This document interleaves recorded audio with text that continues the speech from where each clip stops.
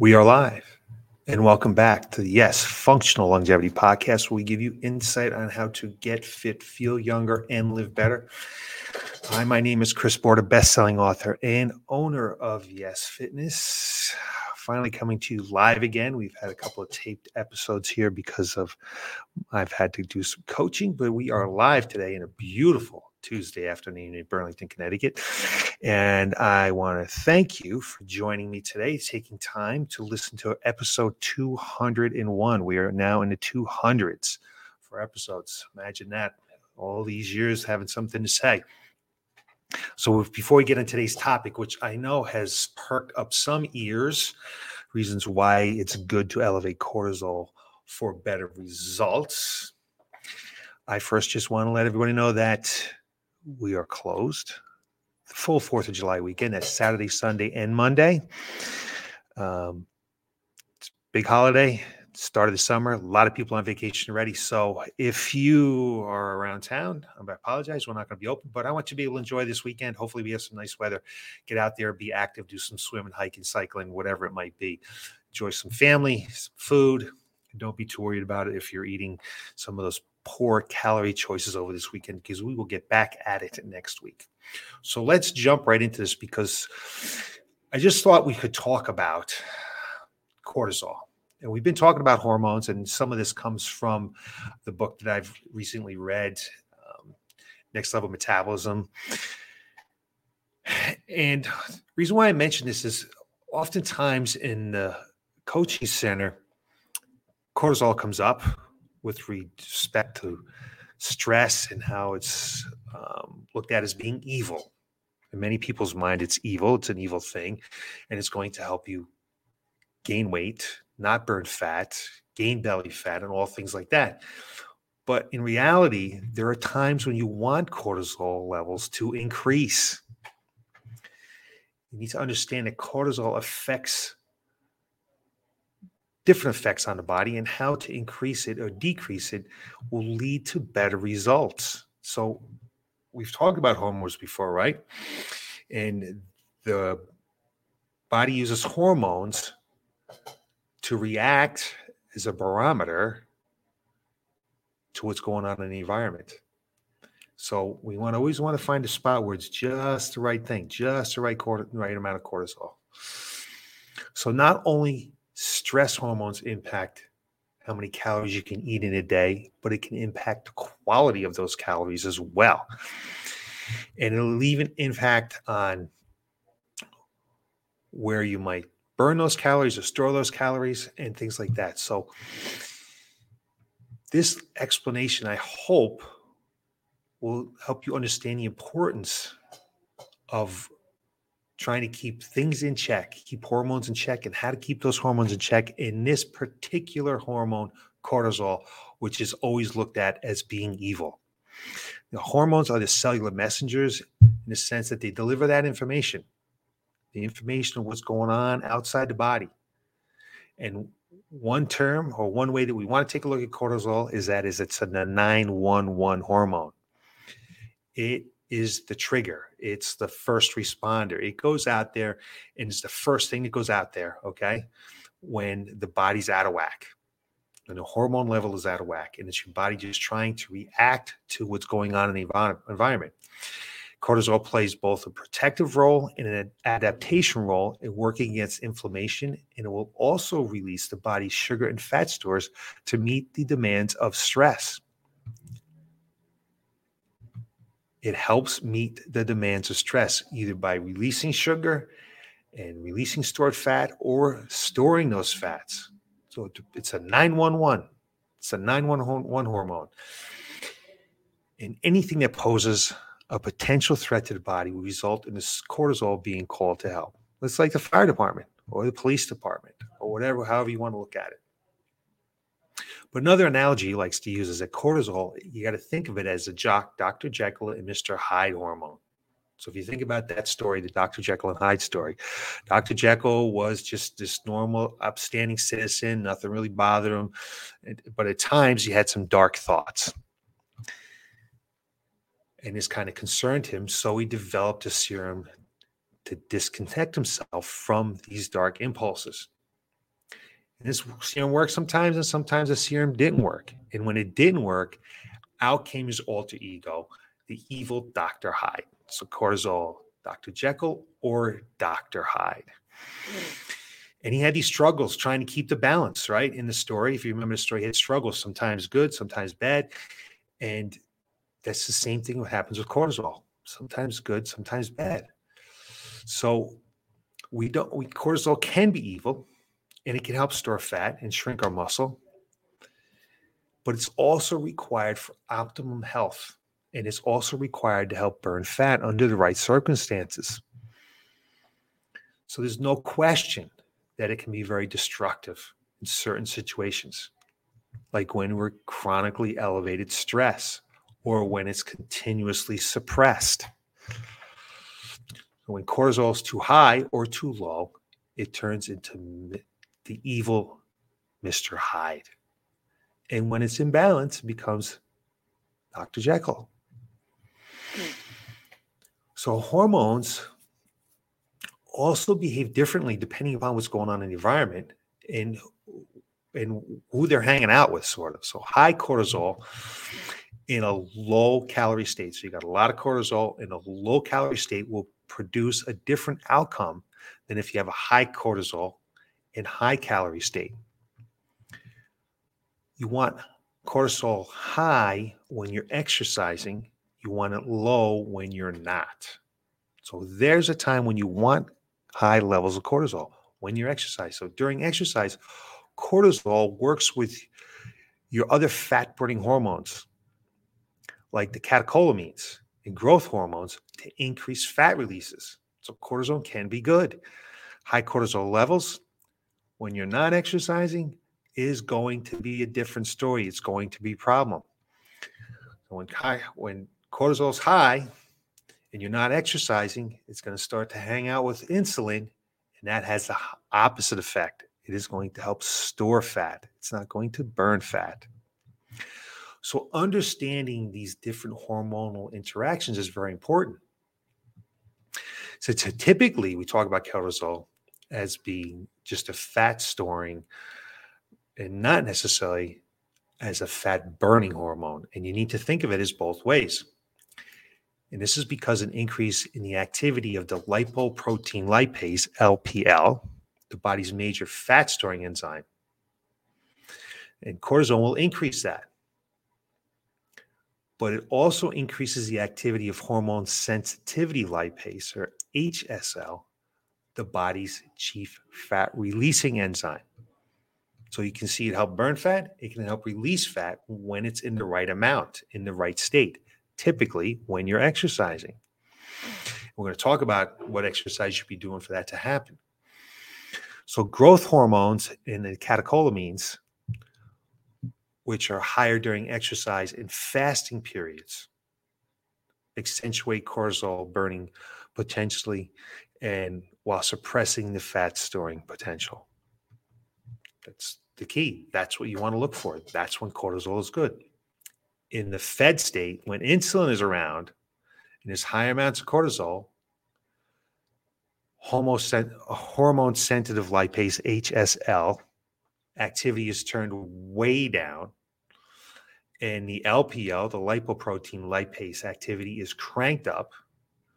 And in this way, insulin magnifies cortisol fat storing properties while blocking its fat burning activities. Cortisol and insulin together also block the action of each by decreasing the sensitivity of the respective receptors. So the receptors are not going to be as sensitive, so they're not going to be able to act upon the body as it's meant to be acted upon. This means that eating is not the only way to become insulin resistant. Stress can do it too. So cortisol actually is not a fat-storing belly fat hormone, despite what you may have heard over the years. Yes, it can be that, but it takes insulin and cortisol together with a high-calorie diet. And that's really the cause of belly fat, not just cortisol alone. It's cortisol hanging out with insulin and having a lot of calories. That's what's going to build that belly fat. Cortisol also interacts with the body's main metabolic fat burning engine, and that would be the thyroid gland. Cortisol and the catecholamines sensitize thyroid responses. When you have low cortisol, can also lead to low thyroid activity.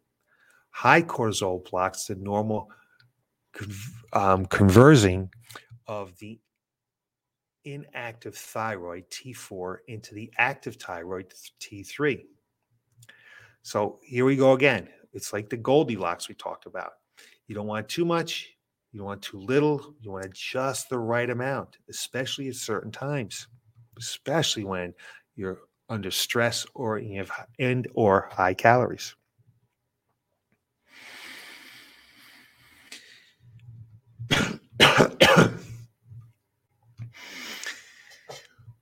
Cortisol also affects your cravings by mechanisms that are not fully understood, but cortisol, along with stress hormones, increases the desire for more palatable, high-calorie, dense foods. It will simultaneously, it's shutting down your goal-oriented centers of the brain. And so we're not going to be able to maintain the mindset to be able to get to our goals while ramping up our reward centers of the brain.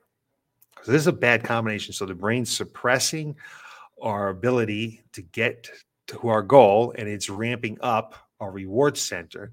And it's no reason that there are times when we just get out of control and we have crazy cravings, whether it might be a bag of chips or ice cream or burger, whatever it might be. Cortisol just may be the culprit of this.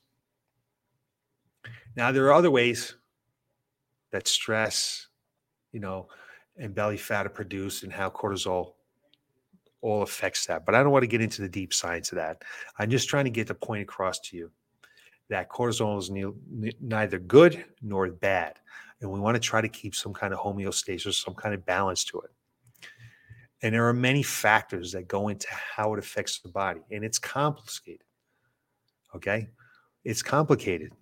So just keep that in mind. Maybe not necessarily try to figure it out, but there are 3 ways I'm going to talk to you about how you can help regulate your cortisol. Okay? So keep in mind, let's keep in mind that the cortisol is our 911. Okay? So we're going to think about eating frequency here. It's a 911 hormone. So both eating and not eating can raise your cortisol level. So, for example, skipping meals can raise cortisol because the brain requires a constant supply of glucose. So for some people, skipping a meal will cause the blood sugar changes that creates a cortisol response. And doing so too much can cause many negative effects. Eating also raises cortisol. Again, cortisol is the alarm hormone, and it helps regulate the immune response. In those who have food sensitivities, and it can affect that very pronouncedly. So when it comes to eating frequency, don't be so rigid about it, okay? Think about the things that I've been talking about. Think about keeping your hunger, your energy, and your cravings all in check. As we talked about, keep your heck in check. For some, it may mean consuming a lot of small, frequent meals.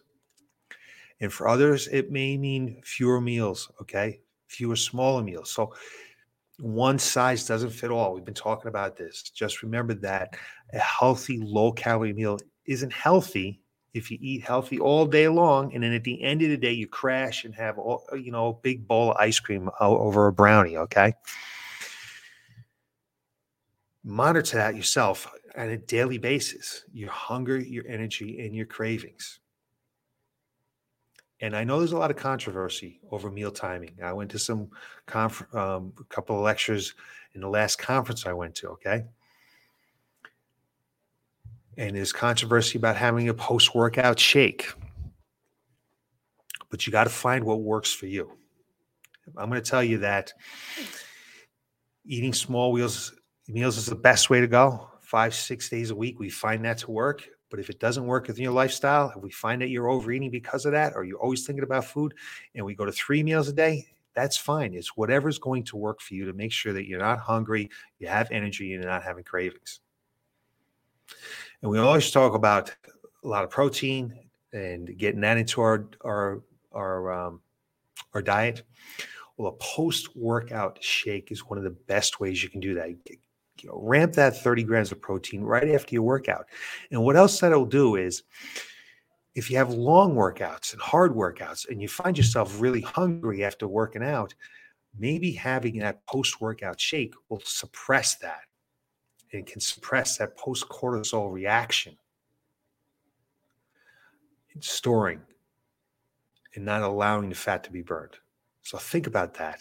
If you find yourself working out and you like an hour or two later, you're just crazy hungry, think about having a post-workout shake.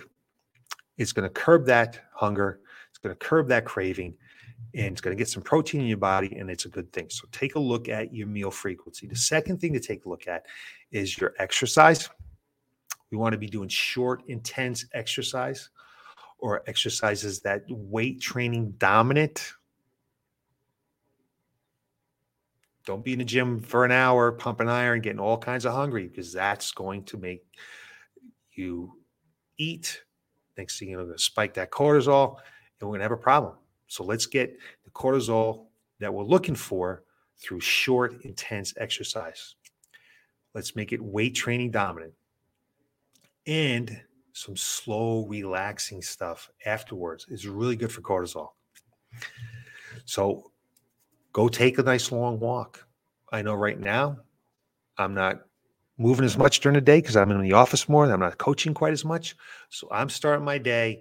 I get up and I go to walk for an hour. Typically get 3.5, 4 miles in that hour's time. And in the case of those short, intense exercise, cortisol is elevated along with the growth hormones and along with the catecholamines, okay, which is good for burning fat. So let's think about intensity, okay? Plus that shorter duration means you're going to have less compensatory hunger later and less chance of going catabolic, less chance of overeating.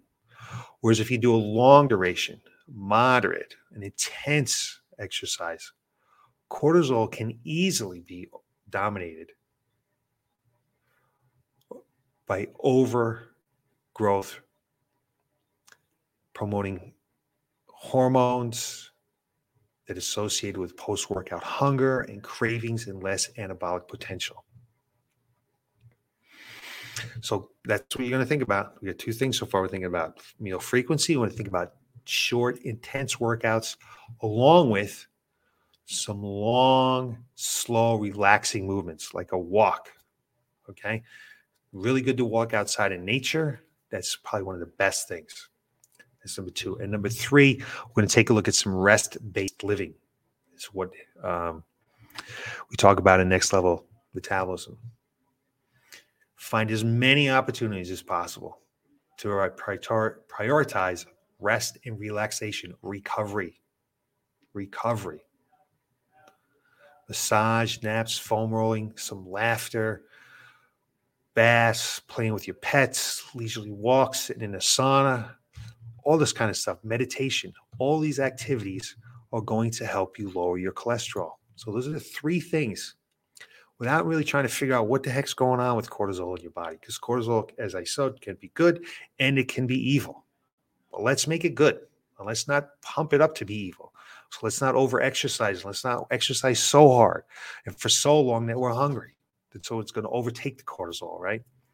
Let's make sure we're de-stressing.